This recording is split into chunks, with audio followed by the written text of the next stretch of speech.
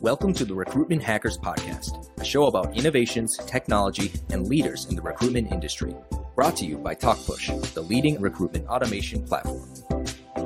Hello, welcome back to the Recruitment Hackers Podcast. I'm your host, Max Armbruster, and today I'm delighted to welcome Lindsay Witcher, who is VP for Global Practice Strategy and Solution at RiseSmart, which is part of the Randstad group, and an expert on internal mobility, which is maybe the hidden engine a company needs to activate in order to really power up their hiring for graduate hiring. That's what I'm hoping for, is that with a good internal mobility engine, then that means you can train, you can grow people for many years, and then you can build a more diverse workforce, which is built from people from within coming straight out of school. So that'll be my pitch. And maybe, Lindsay, if you want to poke holes in it, you're most welcome to do so and to expand our mind on how to build a good internal mobility program. So welcome to the show. Thanks, Max. I'm so excited to be here and definitely looking forward to that topic. I don't know that I'm going to poke holes necessarily, but excited for an interesting conversation. Thank you. And to kick things off, how did you end up in such a, narrow, I would say, specialized area of mobility at Randstad? Walk us through your career and how you ended up in the beautiful field that we're of people strategy. Yeah, sure. No, happy to. So I've been here at Randstad RiseSmart for a little over 10 years. I started when we were just RiseSmart, very early days as a small Silicon Valley-based startup looking to really disrupt the outplacement industry. So the industry of supporting people who are impacted by layoffs find a new role. That was really the roots of our company. And since that time, the company has really grown and expanded in terms of what we do and how we support our customers to really encompass the entire employee life cycle. So internal mobility, redeployment, all the way through to outplacement. And so obviously internal mobility today is such a hot topic for companies when the war for talent is such that you can't find people on the outside. It's an important time to start looking within. And so we do a lot of that. We offer services and technology to help with that, and looking forward to diving into that topic. As far as on a personal note, I got here, I started my career, I actually got a master's degree in career development. I was really passionate about psychology and careers and HR. So that's the path my education took me, and then stumbled upon, a number of different roles, managing businesses, managing HR in some small businesses, coaching executives, writing resumes, all sorts of interesting things as I went through graduate school, and then ultimately came more specifically the outplacement space and now the talent mobility space. And I'm part of Randstad RiseSmart's global leadership team. So excited to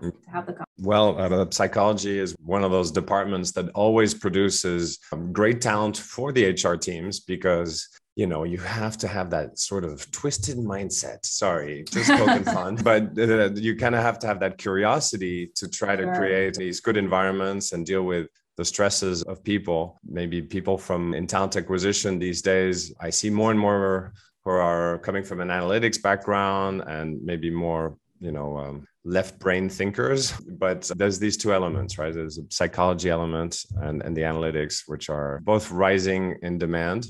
And perhaps in talent acquisition, what's becoming less frequent is the more aggressive salesy kind of profile. The last 2 years must have been a very busy time for RiseSmart. If we're talking about outplacement, and how is the market changing in the field of outplacement, which is, I think, unknown to most people outside of that Up in the Air movie with George Clooney. Yeah. Oh, man. And I have to be honest, it's very much not like that movie. I can assure everybody. So just know that. I mean, we've really, well, first of all, to answer your first question, what it's been like. I mean, obviously last year, 2020 was an incredibly difficult year for many companies, right? So many organizations were really negatively impacted by COVID. Their business models were turned upside down, and they really struggled to find their way through the economic downturn that we experienced. So we definitely had a lot of our customers needing to have layoffs last year, unfortunately, which of course, we'd much rather our customers retain talent and move talent and train talent and do all those things. But of course, last year we saw a lot of companies needing to let people go. But at the same time, there's always that other side of it. There were a lot of organizations that we work with that were in a good position as a result of COVID. They were in industries that were, boom on the flip side of that scenario. So in that case, we were able to really work hard with those customers who were having to let people go and those customers who were hiring to try to connect those dots and create as good of an outcome as possible for those employees who were impacted by layoffs. Because, for us, we're really focused on experience. We want the individuals to have, who we work with, to have as good of an experience as possible, have all the support they need. They get partnered with a coach. They get a brand new resume from a resume writer. We do a number of things to help them. And so for us, we were really honored to be able to help a lot of people through a difficult time and found a lot of success helping them find new roles in the industries that we're hiring over that time. I've never received this Rolls-Royce service, but I've actually never suffered a layoff personally, on a personal level. But the career coach service, the outplacement service, is that something that is offered at scale, or it's more for, leaders, senior leadership? And, what are some of the best practices in this space for maybe the more high volume space?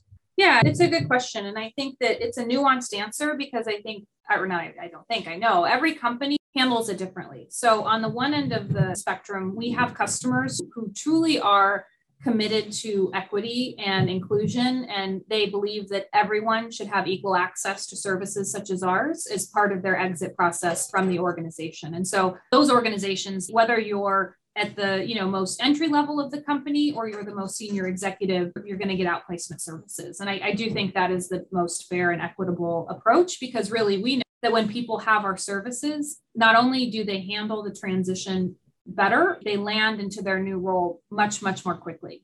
And that's good for the company, right? You save on severance, you save on unemployment insurance, depending on what country you're in and what those rules might be. But ultimately, I think that we, of course, always advocate for that approach. There are companies, however, that based on budgets or past processes or whatever the case might be, they only offer our services to, a certain level of employee up through, their executive team. So it really depends on the company and what they're trying to achieve and their sort of point of view around who gets what and how much and that kind of thing. And then as far as the best practices, I think that for us, it's really about tech and touch. We have a technology that we've built that helps match people to jobs, helps them prepare for the job search, helps them be effective. At the same time, like you mentioned, we have coaches, people who work with us get unlimited coaching. They get that brand new resume. They have a job concierge, career concierge, who is really supporting them and finding opportunities, all of which sort of surround that person during this difficult time to help them be more successful. Because when you're out on your own, it's challenging and you don't do a job search normally, so you don't know what to do. To your point, some people have never had to kind of go through that. So all of our services really help people be successful. Yeah, you anticipated my next question, which was around technology and automation. And of course, you're dealing with an emotional time when you need ideally a high touch approach with a human touch. Do you think that this domain still has room for automation? And, what does the crystal ball say on this one?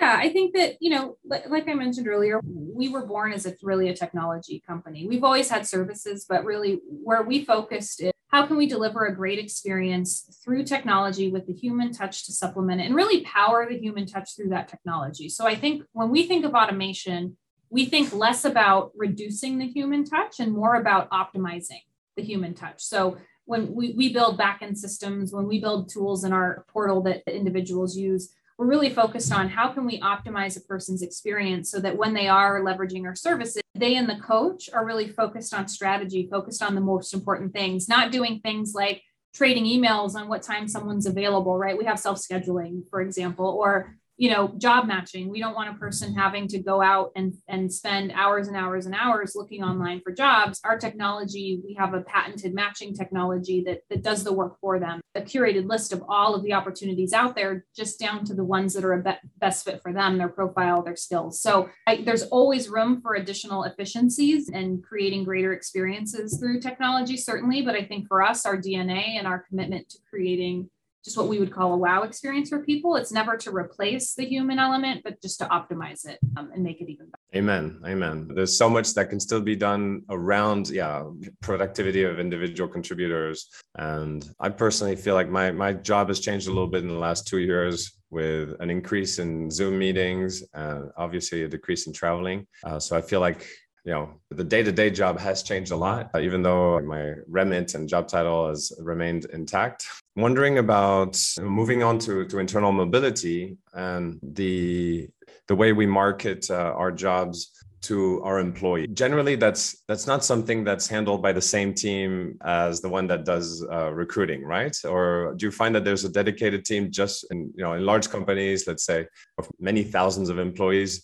Do they separate those two teams because we're dealing with different audiences with different expectations? Yeah, it depends. And again, I hate to keep saying it depends, but it really, each customer handles this a little bit differently. And I think that the reality is most professionals would say or would agree to, it's easier to find a job outside the company than it is to find a job inside the company, right? And that's why so many people leave. I mean, there's a lot of stats being thrown around right now about, 95% of professionals are considering leaving their jobs, or 75% of professionals are considering leaving their jobs right now, right? I mean, I'm sure the actual number is somewhere in the middle of all that, but ultimately, when you have a situation where it's easier for someone to find a job externally than it is for them to find a job internally, then of course they're going to go externally, right? Because it's the path of least resistance. And so from my perspective, and what I am seeing some companies move towards is treating internal talent acquisition with the same thought investment teams as external talent acquisition. Because really at the end of the day, from my perspective, it's all about talent pools. So your internal employees are just yet another talent pool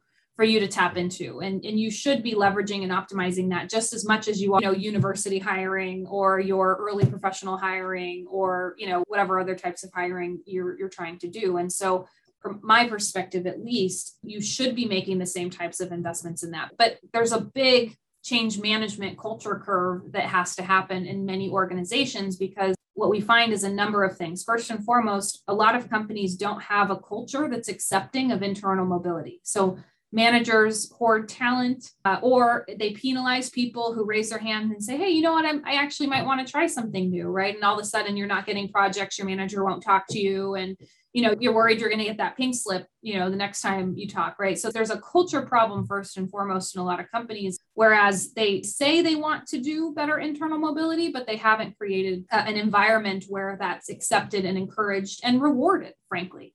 So I think first and foremost, companies have to focus on the culture. And then from there, once you have the culture in place and managers and leaders on board, then you have to create the systems by which people can actually be mobile. Part of that comes down to, do you have a profile of all of your employees, right? You would be surprised how many companies don't have something as basic as just an inventory of employee skills, for example, right?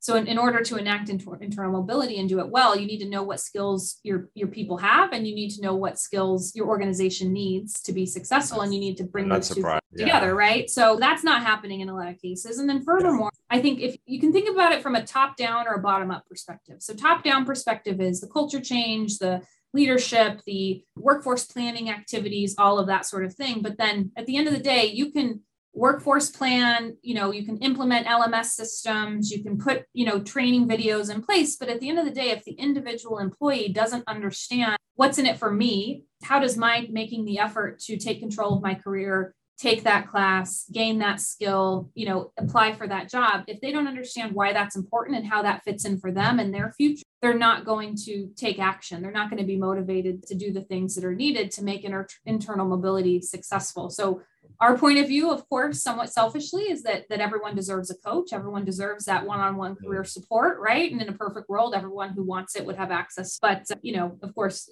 not everyone is ready for something such as that. But we know that people are more successful when they have one-on-one support around their career. And most managers, let's be honest, are terrible at supporting their employees from a career perspective. So, you kind of have you've had a couple of digs at managers for protecting their teams and managers. I'm a manager. I have a team, right? But I'm also self-aware enough to realize that in a lot of cases, a manager has so much impact and control over the career of an employee that, you have to really create a culture where part of a manager's job is getting great talent up and going into other roles within the company, go a long way towards that internal mobility success.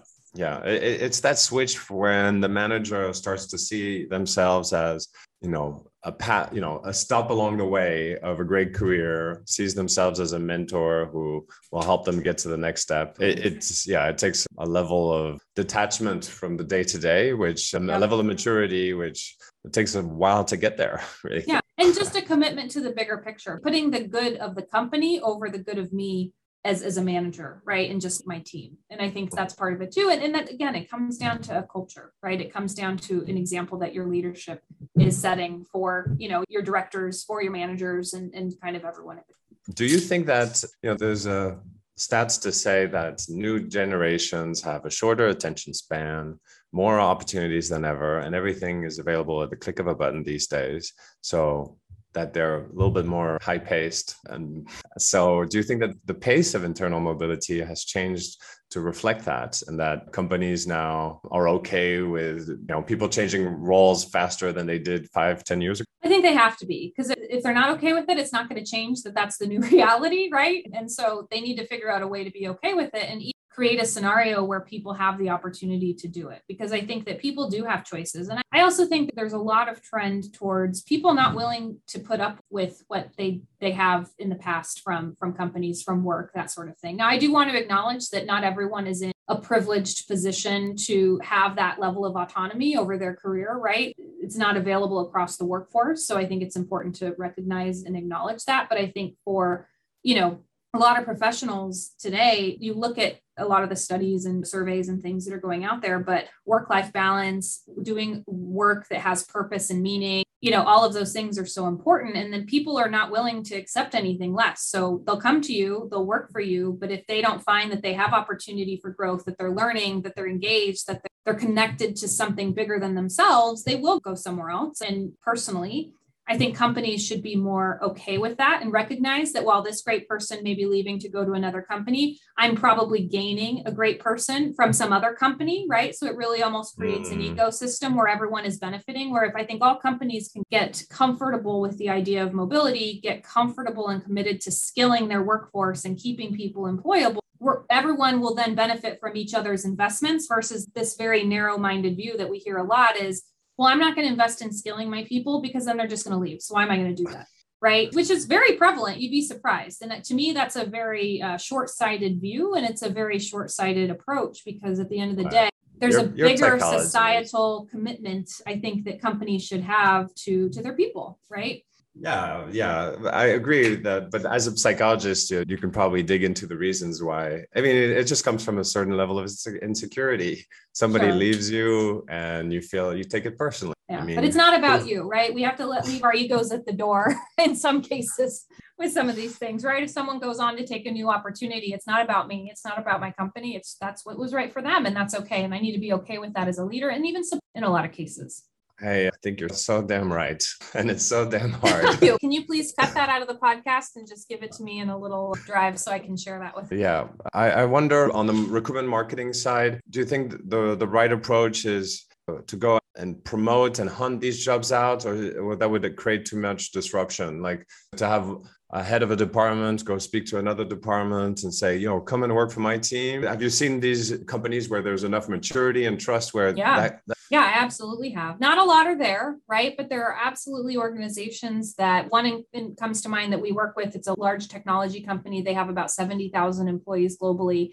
And they have a very robust, very mature kind of internal mobility mindset where they kind of buy into a lot of what I've said so far on this call, which is, we are stewards of a person's career during the time they choose to be here. And so we're going to invest in them. We're going to make opportunities available and we hope they stay. But if they choose to go, that's okay too, because that's what's right for them. And kind of going back to your question, they actively encourage cross-functional networking, leaders getting exposed to people across the business, individual contributors, professionals at all levels, being exposed to leaders, considering making career changes, considering joining different teams.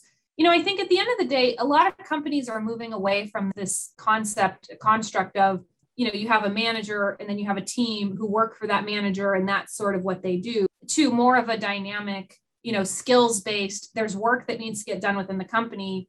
Here's the people who happen to have the skills required to get that work done.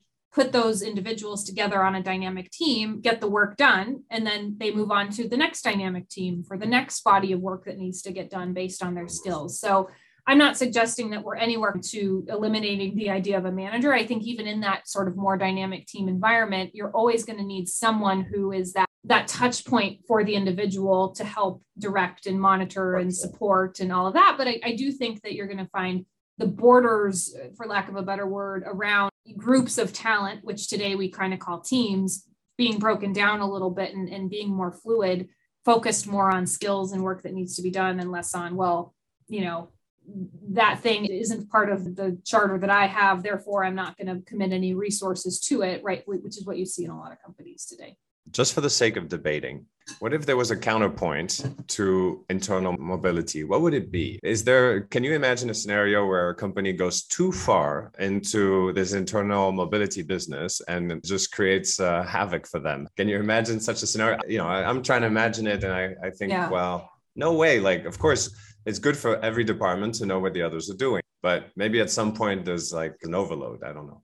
Yeah, I mean, I haven't seen that happen yet, but and I very much believe in the idea of the less rules, right? The less overly processed things can be, the better, right? I think that when you start to apply too many processes, too many rules, too many regulations, you inhibit growth, you inhibit innovation, things like that. But of course, you don't want to create a scenario where people are hopping jobs every 30, 60 days or something like that. So I guess if there was a scenario where that was happening within a company, I could see that as being viewed as maybe not ideal necessarily, but short of that, this is with the graduate management training program where we made them hop department to department, but it was hard to get people to accept in our company. It just well, and that's also during a discrete time too, right? It was a special kind of insulated program, if you will, versus like the entire company is working in every 60 days I'm moving on to a new role type of thing. That could be kind of that would be hard. It's great because you feel like the people coming out of the program have more maturity than if they had just done one thing. So I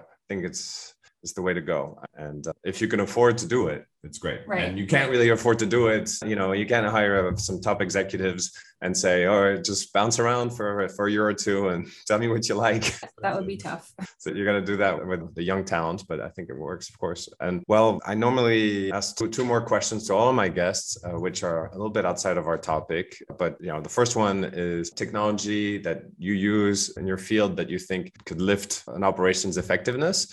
And you alluded to that a little bit, saying simply, productivity tools like scheduling and calendaring. Is that the first thing that comes to mind? I mean, it's sort of basic, but I think for me, as far as making the work we do more efficient, that's part of it. I mean, I do think another technology that we have is called BrightFit that we've just recently released, which is really focused around helping an individual understand their skills, understand what opportunities in the broader job market have the best outlook, and then matching those two things together. It's sort of like a GPS for your career to help you really navigate things. And so, to me, to get to that conclusion for an average person would take hours upon hours upon hours of research and interviews and digging and Googling and all sorts of things. So I think anytime you can consolidate the effort of something to help a person make a career decision and give them insights that really get them closer to being comfortable making a decision, to me, that's a great efficiency. While, of course, I think what we've built is amazing, I'd love to see more companies focusing on that. It's really an employee experience consideration just across career decision-making and career pathing and all of that kind of thing. Yeah, well, salaries are going up and, many people are can I get a raise? And then you need to be able to come up with an answer for that. So using the tool like you mentioned to say, well, you can get a raise if you move a little bit towards that direction, because that's where the market is becoming, where there's the most demand. Yeah. So it's a market-based approach to dealing with that situation. I think it works well. And then my last question, which is, a bittersweet one, well, more bitter, really. It's about hiring mistakes that people make. And so as a manager, I know you've made hiring mistakes before. Oh, probably. And so just if you could walk down memory lane, and even if it's a suppressed memory, to remember for our listeners what mistake that was and, what they can learn from it. Yeah, I think for me, especially in our earlier days, working, as a startup and whatnot, you work very quickly. You're moving at 1,000,000 miles an hour and not always taking the time to really stop and think about what you need. So I certainly can think of times in my career where I've made a hire based on, available information, but not given myself the time and space to think it through longer term and more strategically. And as a result, might have been able to hire someone who was a slightly better skill fit for the long term versus just the immediate need, if that makes sense. So I think I would call that kind of a hiring mistake, is really mostly about just being very intentional, thinking it through and not making a gut decision, but a really well-informed, data-based, if you will, longer-term view type of decision around hiring. Yeah. What is this person going to be doing a year, 2 years, 3 years from now? Right. And is this person I'm looking at hiring right now capable to get there? Even if they're not here right now, do they have the capabilities to grow into that? And if not, then I need to really question if that's the right hire. Yeah. It's a delicate balance, right? Because if you interview somebody as if they were coming in for a VP role, and then you put them at a desk to handle customer support, there's going to be a bit of a gap between the experience of the recruitment and then the reality of the job. But somewhere in between. But even just things like growth mindset, curiosity, right? I think that there's some kind of baseline traits that can tell you that a person can be poised for greater things down the road, even if they're not ready for them today. Maybe not quite that leap, customer service to VP, but at a minimum, customer service to maybe eventually being a manager of a customer service team, for example. I think thinking that through is really helpful. Yeah. I had an assessment vendor on the show that was saying that for positions that are indeed high volume, very repetitive, that they would ask questions to make sure for people who were highly creative thinkers, they would downgrade their app. Oh, interesting. Okay. They'd be afraid that it would burn out through boredom. I think that there's a right job for each person, right? And no matter what someone's skill set is, what someone's sort of superpower is, if you will, that there's a place for everybody somewhere. Well, beautiful words to finish our conversation. Thank you, Lindsay, for coming on the show. Of course. Thanks for having me, Max. I appreciate it. That was Lindsay Witcher from Randstad, reminding us that someone coming to work for you is only there for a little part of time, for a few years, if you're lucky, and that recruitment is a small step within a big step, which is joining your company, but in a very multi-step and sometimes many staircases experience, which is a career. So as Lindsay works on outplacement services, she reminds us as recruiters to always keep the long-term perspective of what a candidate has to do to progress in their career. And it's important to keep that top of mind so that we don't solve short-term problems to create problems down the line with candidates that don't have a path for growth. Hope you enjoyed it and that you'll be back for more on the Recruitment Hackers Podcast. Remember to share with friends.